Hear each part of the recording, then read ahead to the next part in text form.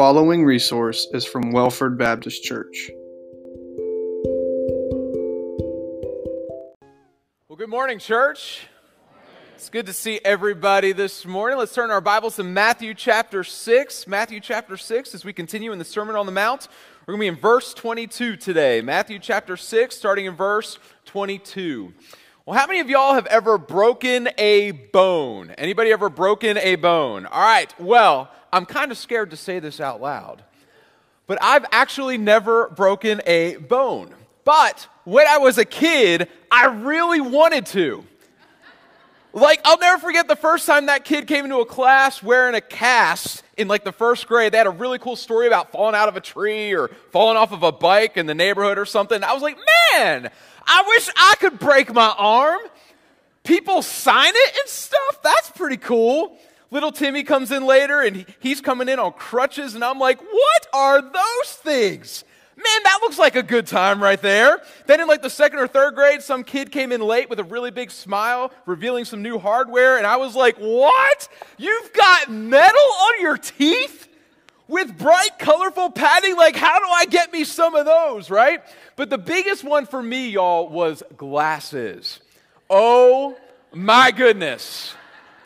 Little elementary school me thought glasses were the coolest thing on the planet, and I could not figure out why I was not allowed to have any. So when I heard that watching TV too close messed up your eyes, I'd get right up on the screen. I was just praying that I would need some glasses. When we were in church, I would even hold the hymnal right up to my nose to show I was struggling to see, trying to convince my mom to let me get some glasses. But my theatrics came back to bite me in middle school because even though at that point I had a very weak prescription for glasses, I actually started to have some significant trouble seeing the board, even with my glasses. I started doing this number all the time, right? Like my teachers were telling me, hey, you can come sit on the front row to take your notes, right? So I go home and I tell Mom, I really think I need some stronger glasses. And she'd shoot me that look and say, Ricky, you do not need new glasses. She'd shoot me that look and say that for the millionth time. So the way we're doing some sort of annual health day or something at school, like I think they were checking us for scoliosis and we had to have our eyes examined. Do they still do that? I don't know. But anyway, so I passed the scoliosis test, but I miserably failed the eye exam, all right? Like I had to take a note home that basically said to the parents of Ricky Stark, your child is blind, all right? My mom's like, did you, like, intentionally fail this test? And I'm like, Mother, why would you think such a thing? This hurts, all right? She's like, all right, I'm taking you to the eye doctor, but you better need some glasses. So we go to the eye doctor, and he has me look through that contraption, right? Look at that chart of letters, and y'all, it is just a blob of blur. Like, even the giant E at the top, I can't see it at all, okay? And he starts with the which is better, 1 or 2. And I'm like, is there supposed to be a difference? I'm not seeing anything. Y'all, I don't know how bad my vision was, but it was bad. So we come out and he's like, well, he definitely needs glasses. He even said, I would recommend you pay the extra amount for the compact lenses. Otherwise, he's going to need like Coke bottles to wear, all right? So I get my glasses and I'll never forget what it was like to look through them for the first time. So it's like you're looking at it through a fishbowl, right? But I could see everything. I mean, things that I didn't even know you were supposed to be able to see. Like, I walked outside, and we're out in the parking lot, and I was like, I could see the billboard across the street. Like, you're supposed to be able to do that? And my mom's like, oh my gosh, it was that bad? And then I see this scraggly tree in the middle of the parking lot, and I'm like, look at the tree over there. It's beautiful. I could see the leaves, Mama. I always thought trees were like these green fluffy clouds on a stick that you could only see the detail of when you got up close on it, but I could actually see the leaves, and I could see the veins on the leaves. Y'all, even the trash on the ground looked colorful and vibrant. I was like, it's the most beautiful thing I've ever seen, right? So you better believe I have never let my mom live that down. I'm like, remember that time I was blind for like a year, and you didn't believe me? But no, in all seriousness, I think my mom's going to have some extra jewels in her crown when she gets to heaven one day for all the shenanigans she had to put up with my brother and me because #boymom, right?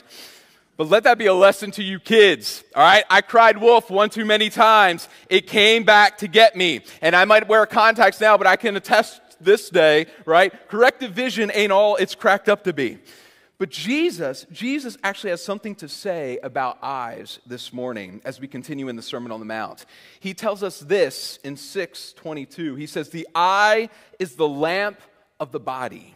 So if your eye is healthy, your whole body will be full of light. But if your eye is bad, your whole body will be full of darkness. If then the light in you is darkness, how great is the darkness. Now, when Jesus says this, when he talks about a healthy or a good eye and a bad or an evil eye, he's not suggesting that people with glasses are more evil than people without glasses, all right? I got to represent for all my fellow corrective vision people in the house, all right? No, he's playing with a common metaphor in Jewish circles, kind of like what we have today, where we say the eye is the window to the soul. Well, Jews would often speak of the eye containing a lamp, and this is probably based on the way people thought of vision in the ancient world. Because rather than thinking about light and representations entering into the eye, being interpreted and transferred all up in the brain, ancient people often thought of there being a lamp or a light source in the eye, making it possible for you to see what is out in the world. So the metaphor was that just as the lamp or the light of the eye that radiates out to let you see what is in the world, so too is there a spiritual reality that what goes on inside you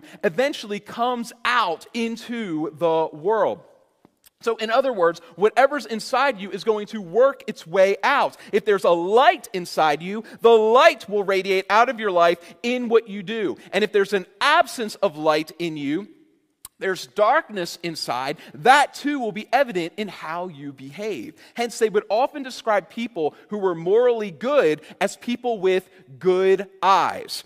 Again, not speaking about their actual quality of physical vision, but instead referring to their heart, that light inside of you that comes out in how you live. And someone who was corrupt was said to have an evil eye. That is, the interior light was dim because they have a dark and a corrupt heart. So we see how this metaphor is completely consistent with what Jesus has been teaching us throughout the Sermon on the Mount. As important as outward behavior is, Jesus isn't just interested in us looking righteous. He actually wants us to be righteous. He wants us to be pure in heart. Pure meaning that we are wholly or completely devoted to God, not divided in our allegiance, trying to serve God one day and ourselves the next. In fact, that's what the word translated as healthy or good is here in this passage. It means whole and complete, single in its pursuit. But we know that left to ourselves, we know none of us has a good eye. All of us have evil eyes because all of us have evil hearts because we are sinners by nature. So there is no light in us. There is only darkness. Isaiah 9:2 says that we walked in darkness. We dwelt in a land of deep darkness. John 3:19 even says that we loved the darkness because our works were evil. Ephesians 5:8 says not only did we love the darkness, we were darkness. And outside of Christ, we are still in darkness. We suppress the truth. We justify and minimize our sin. We chase after what is fleeting. We hate God, whether consciously or subconsciously. Listen to how sinners are described in 2 Timothy 3, verse 2. It says that they are lovers of self, lovers of money, proud, arrogant, abusive, disobedient to their parents, ungrateful, unholy, heartless, unappeasable, slanderous, without self-control, brutal, not loving good, treacherous, reckless, swollen with conceit, lovers of pleasure rather than lovers of God, having the appearance of godliness but denying its power. Listen, that's on a good day. So to quote Taylor Swift, it's me. Hi, I'm the problem. It's me. Every single one of us would still be this way except for one thing. For those who are disciples of Jesus, God, who is light and in whom there is no darkness at all, has shone on our hearts and made them new, calling us out of darkness and into his marvelous light. Isaiah 9:2 says that though we once walked in darkness, we have seen a great light. Those who dwelt in a land of deep darkness, on them light has shone. 2 Corinthians 4:6 says, "For God, who said, 'Let light shine out of darkness,' has shone in our hearts to give the light of the knowledge of the glory of God in the face of Jesus Christ." Jesus said in John 8:12, "I am the light of the world. Whoever follows me will not walk in darkness, but will have the light of life." Ephesians 5:8, "For at one time you were darkness, but now you are light in the Lord." Indeed, Jesus told us earlier in the sermon that once we experience this light in our hearts, we begin to reflect that light into the world. Remember back in Matthew 5:14, "You are the light of the world. You are a city set on a hill that cannot be hidden. Let your light shine before others so that they may see your good works and give glory to your Father who is in heaven." That's why Paul goes on in Ephesians 5:8 to say, "Walk as children of light, for the fruit of light is found in all that is good and right and true, and try to discern what is pleasing to the Lord. Take no part in the unfruitful works of darkness, but instead expose them." Friends, this is good news this morning, and I want you to hear me that no matter how great your darkness is, one little glimmer of His light can outshine it. So don't be afraid this morning. Step into the light, my friend. 1 John 1:7 says, "If we walk in the light as He is in the light, we have fellowship with one another, and the blood of Jesus, His Son, cleanses us from all sin." Listen, my friend, you don't have to live in darkness anymore. You can become a child of light. We rejoice in that this morning. That's good news.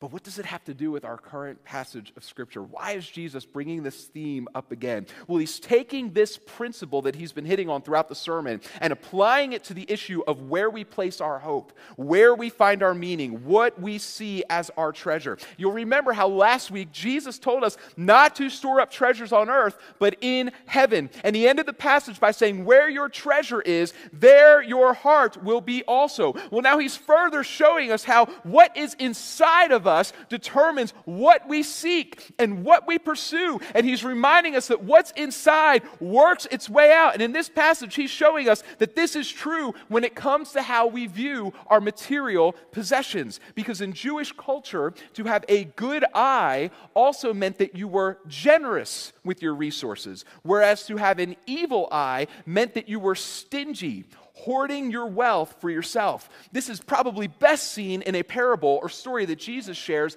in Matthew 20 called "The Laborers in the Vineyard."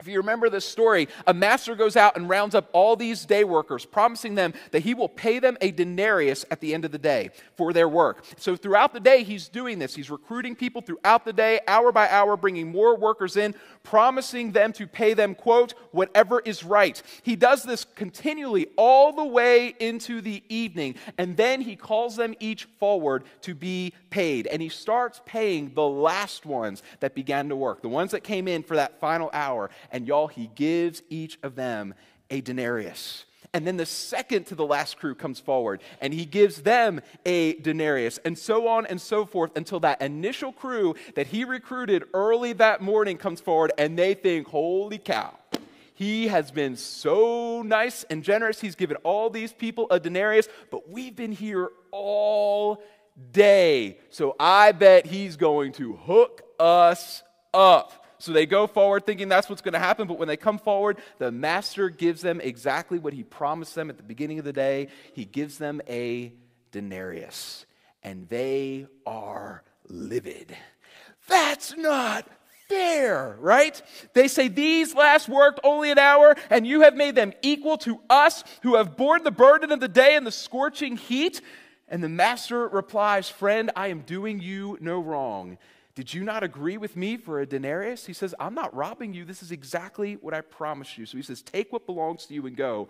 I choose to give to this last worker as I give to you. Am I not allowed to do what I choose with what belongs to me? Or do you begrudge my generosity?" Now, we don't have time to unpack the full meaning of that parable today, but listen, what's significant is the way the parable ends in verse 15. Most translations smooth out the Greek here because it's hard to convey the meaning in English. So we say, "Do you begrudge my generosity?" But what the master literally says here is your eye bad because I am good? meaning you're showing that you are evil in your stinginess because of your reaction to my goodness and my generosity. Do you see then the connection to the present passage?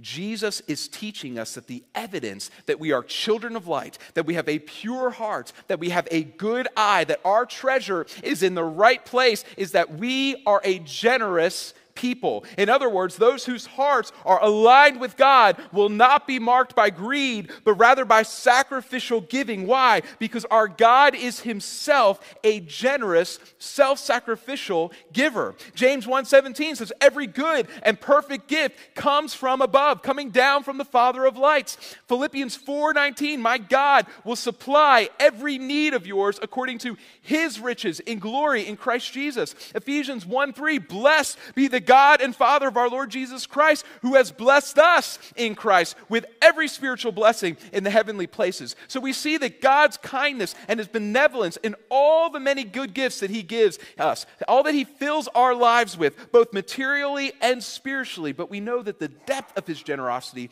is especially demonstrated through the work of Jesus. Indeed, Scripture tells us that God is so generous that in Romans 8:32 it says he did not spare his own son, but gave him up for us all. More than that, he didn't show that generosity to us when we were his friends, but rather when we were his enemies. Romans 5:8 says God shows his love for us in that while we were sinners, Christ died for us. Listen, when you were at your worst, when you were least worthy of his love, God poured out his riches on you, taking upon himself the penalty that we deserve. By dying on the cross, Jesus made it possible for you to be made right with God, for your evil eye to become a good eye, a healthy eye, a whole eye, and for you to become righteous as he is righteous, for you to become generous as he is generous.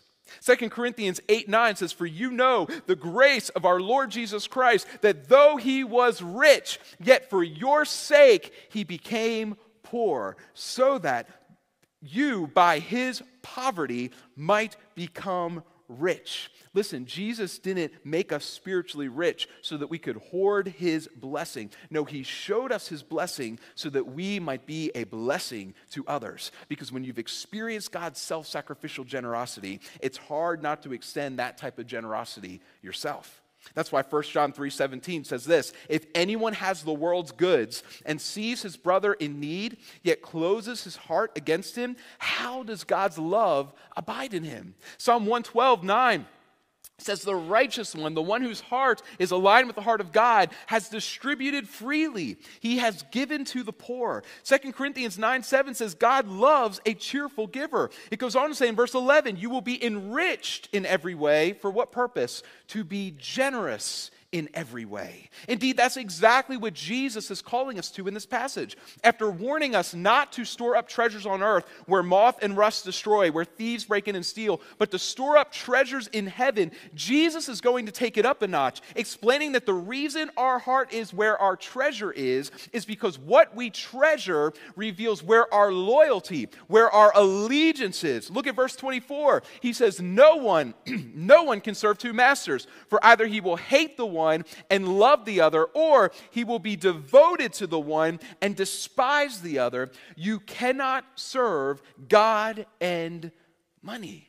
The word translated money here is actually the word mammon, an Aramaic word which means more than just money. It also includes all our material possessions. And scholars have often debated why Matthew preserved the Aramaic word here, mammon, instead of translating it into Greek like he did with the rest of what Jesus said. Many people think that it's because by calling it mammon instead of just wealth, Matthew wanted us to think of it as an idol, as if he were naming a false God. Now, whether that's true or not, Jesus is definitely communicating that idea with the rest of what he says here, because he's literally telling us that we need to choose which God we're going to serve, because he calls God and mammon what?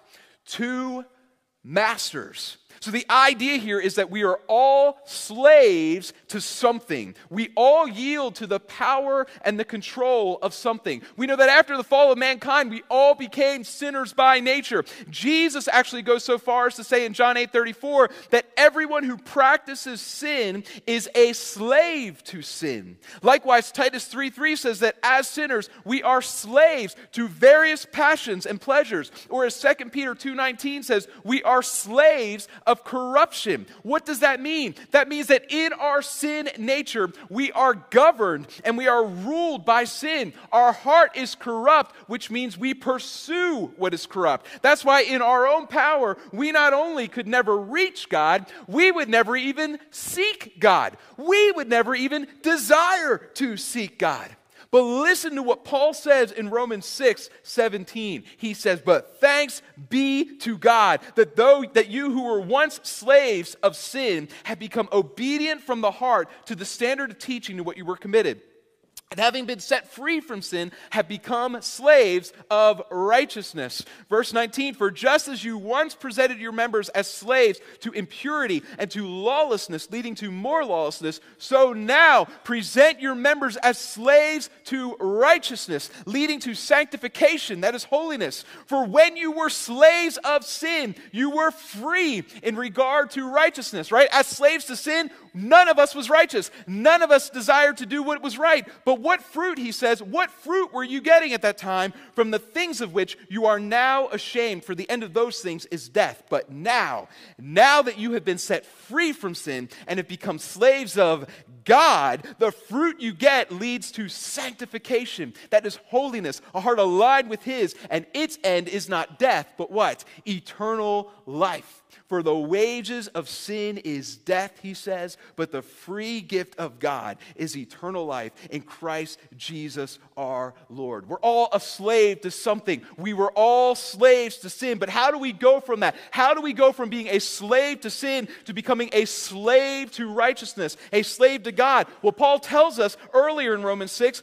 verse 5, he says, for if we have been united with Him in a death like His, talking about Jesus, we shall certainly be united with Christ in a resurrection like His. We know that our old self was crucified with Him in order that the body of sin might be brought to nothing, so that we would no longer be enslaved to sin. For one who has died has been set free from sin. Verse 11, so you also must consider yourselves dead to sin and alive in Christ Jesus. How do we go from being a slave to sin to a slave of righteousness, a slave of God? How do we exchange masters? Well, we see, according to this passage, we need to be brought from death to life. Or as Jesus told us in John 3, by the Holy Spirit, we need to be born again. Or to return to our passage this morning in its language, we need a new heart that treasures the right thing, because as we saw last week, what we adore defines who we are and determines what we become. Church, we need a new heart. And that's exactly what God promises us as we put our faith and our trust in Jesus. And Jesus now applies this again specifically to the issue of material wealth. And it's really interesting here, because wouldn't you expect that if Jesus is talking about two masters, He would say, you can't serve God and the devil, or you can't serve God and sin, or you can't serve God and the world, or you can't serve God and yourself. And all of those things are certainly true. That's said elsewhere in Scripture. But instead, here we see that Jesus says we cannot serve God and money or mammon. And Jesus doesn't do this randomly. He's being very intentional with His language here. Why does Jesus set these two things up against each other? Well, as we saw last week, it's not that Jesus is anti-wealth.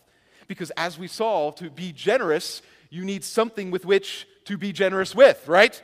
But He's showing us that we need to be very careful with our wealth, because there's something unique about material possessions that keeps us bogged down in the pursuit of the things of this world and has the tendency to pull us away from God, that tempts us to put our hope in what we have instead of the God who holds all things. Scripture warns us of this regularly. In particular, look at 1 Timothy 6:10. It says this, for the love of money is a root of all kinds of evil. evil. Notice, it doesn't say that money is the root of all kinds of evil, but what?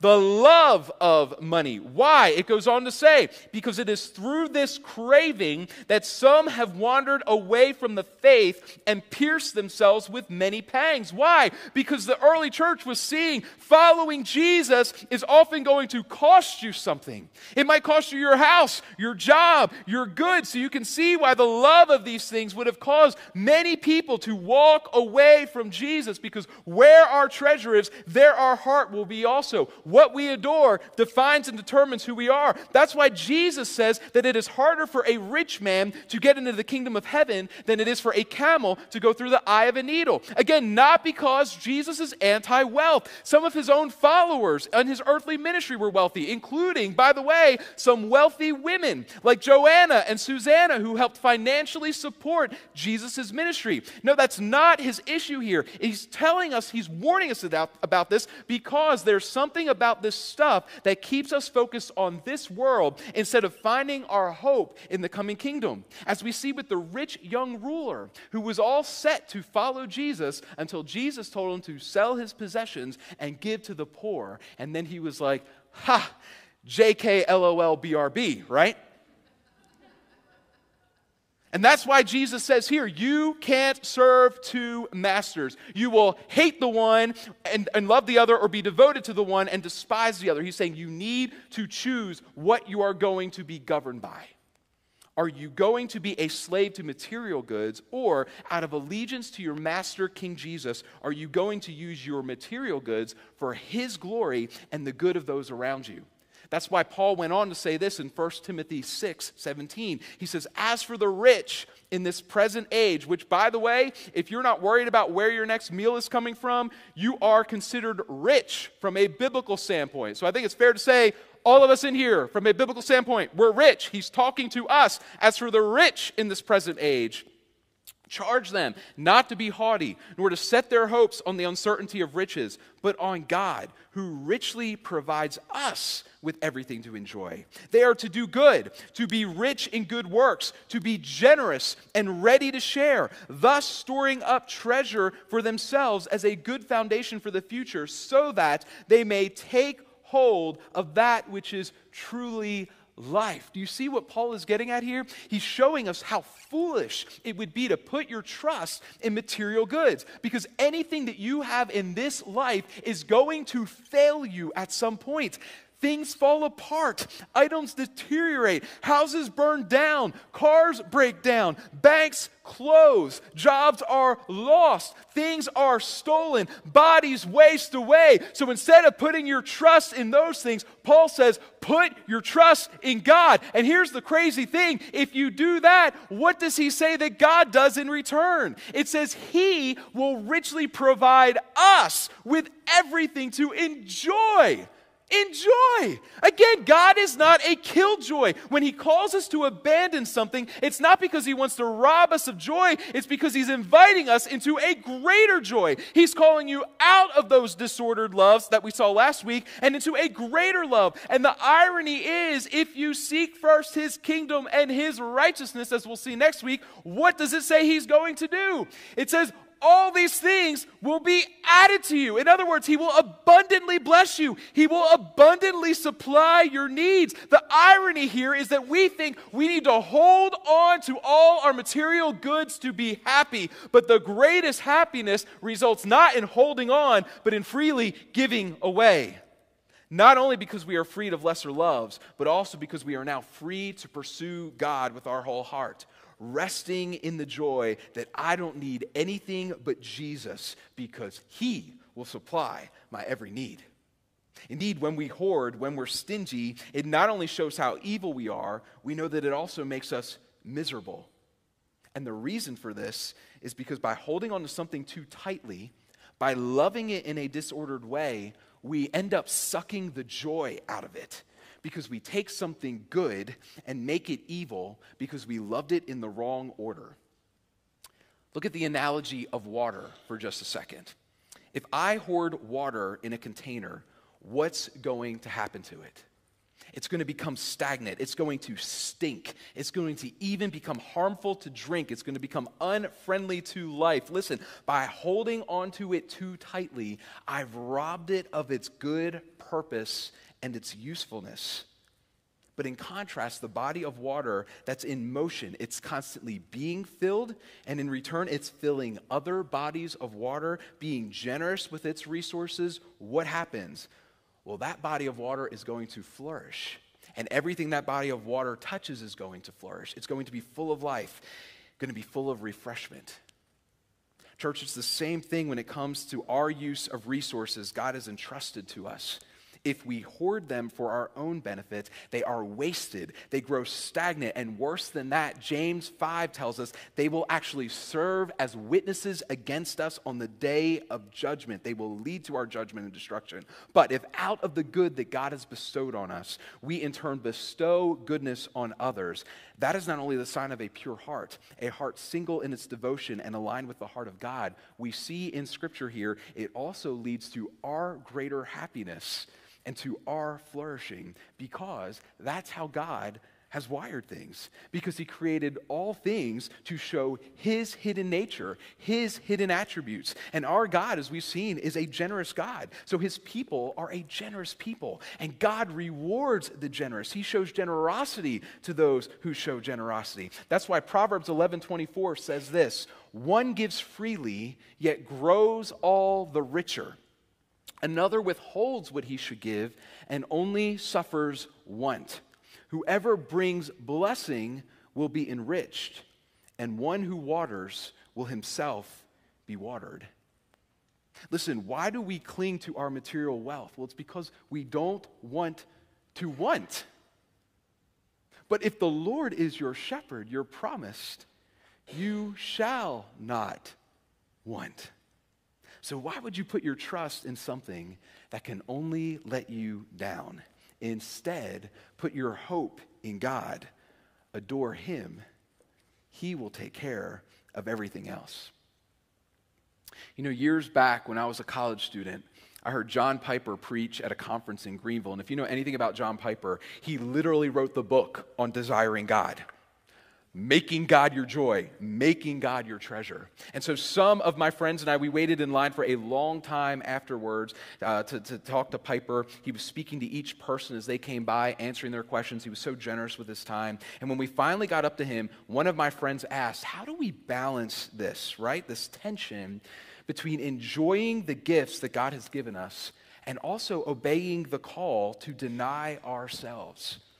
You know, one part of Piper's answer struck me then, and it stuck with me ever since, all these years later. See, in helping us to think through this practically, he said, you know, as college students right now, I know it doesn't seem like you have a lot to work with. He said, but even now, set governors on your spending.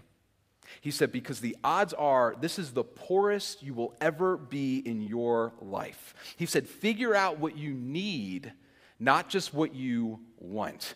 And then he said, be generous with the few excess resources you have. He said, when you start to realize how little you actually need, you start to be freed up to give more away. He told us, even now, with the little bit that you have, he told us this would set a pattern for us for the rest of our lives, that even as we had little, to use the little that we had to be generous to others. And then he challenged us this. He said, and when you graduate and you get a real job, statistically speaking, you're going to make more than you actually need. So he warned us. He said, even there, be intentional. Figure out what you actually need to support you and your family. And he said, and then what should you do with the rest? We were like, tell us.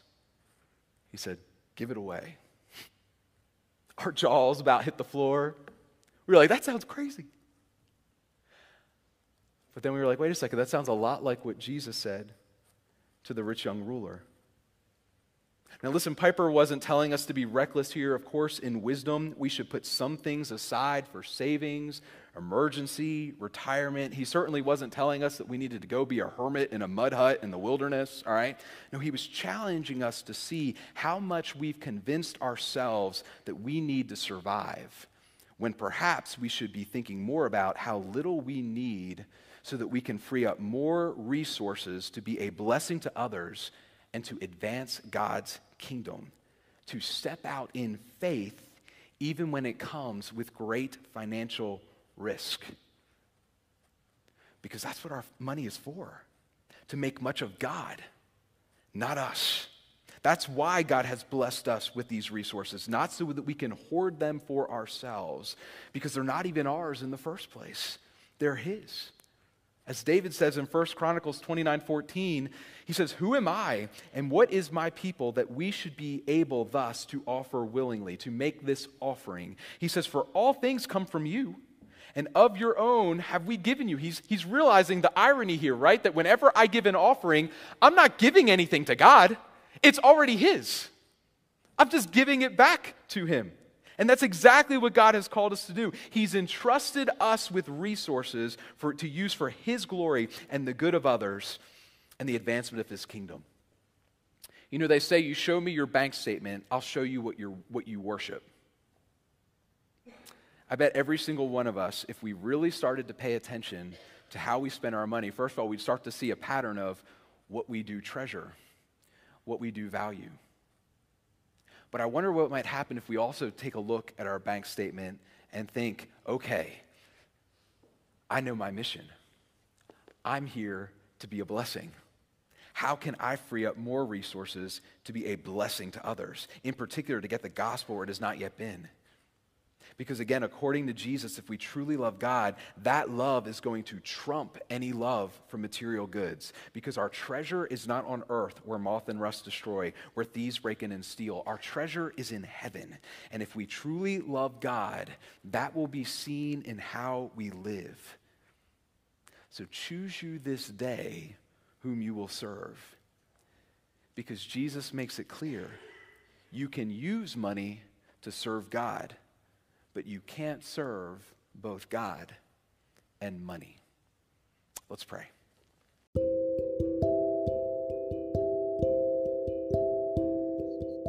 Thank you for listening to this podcast.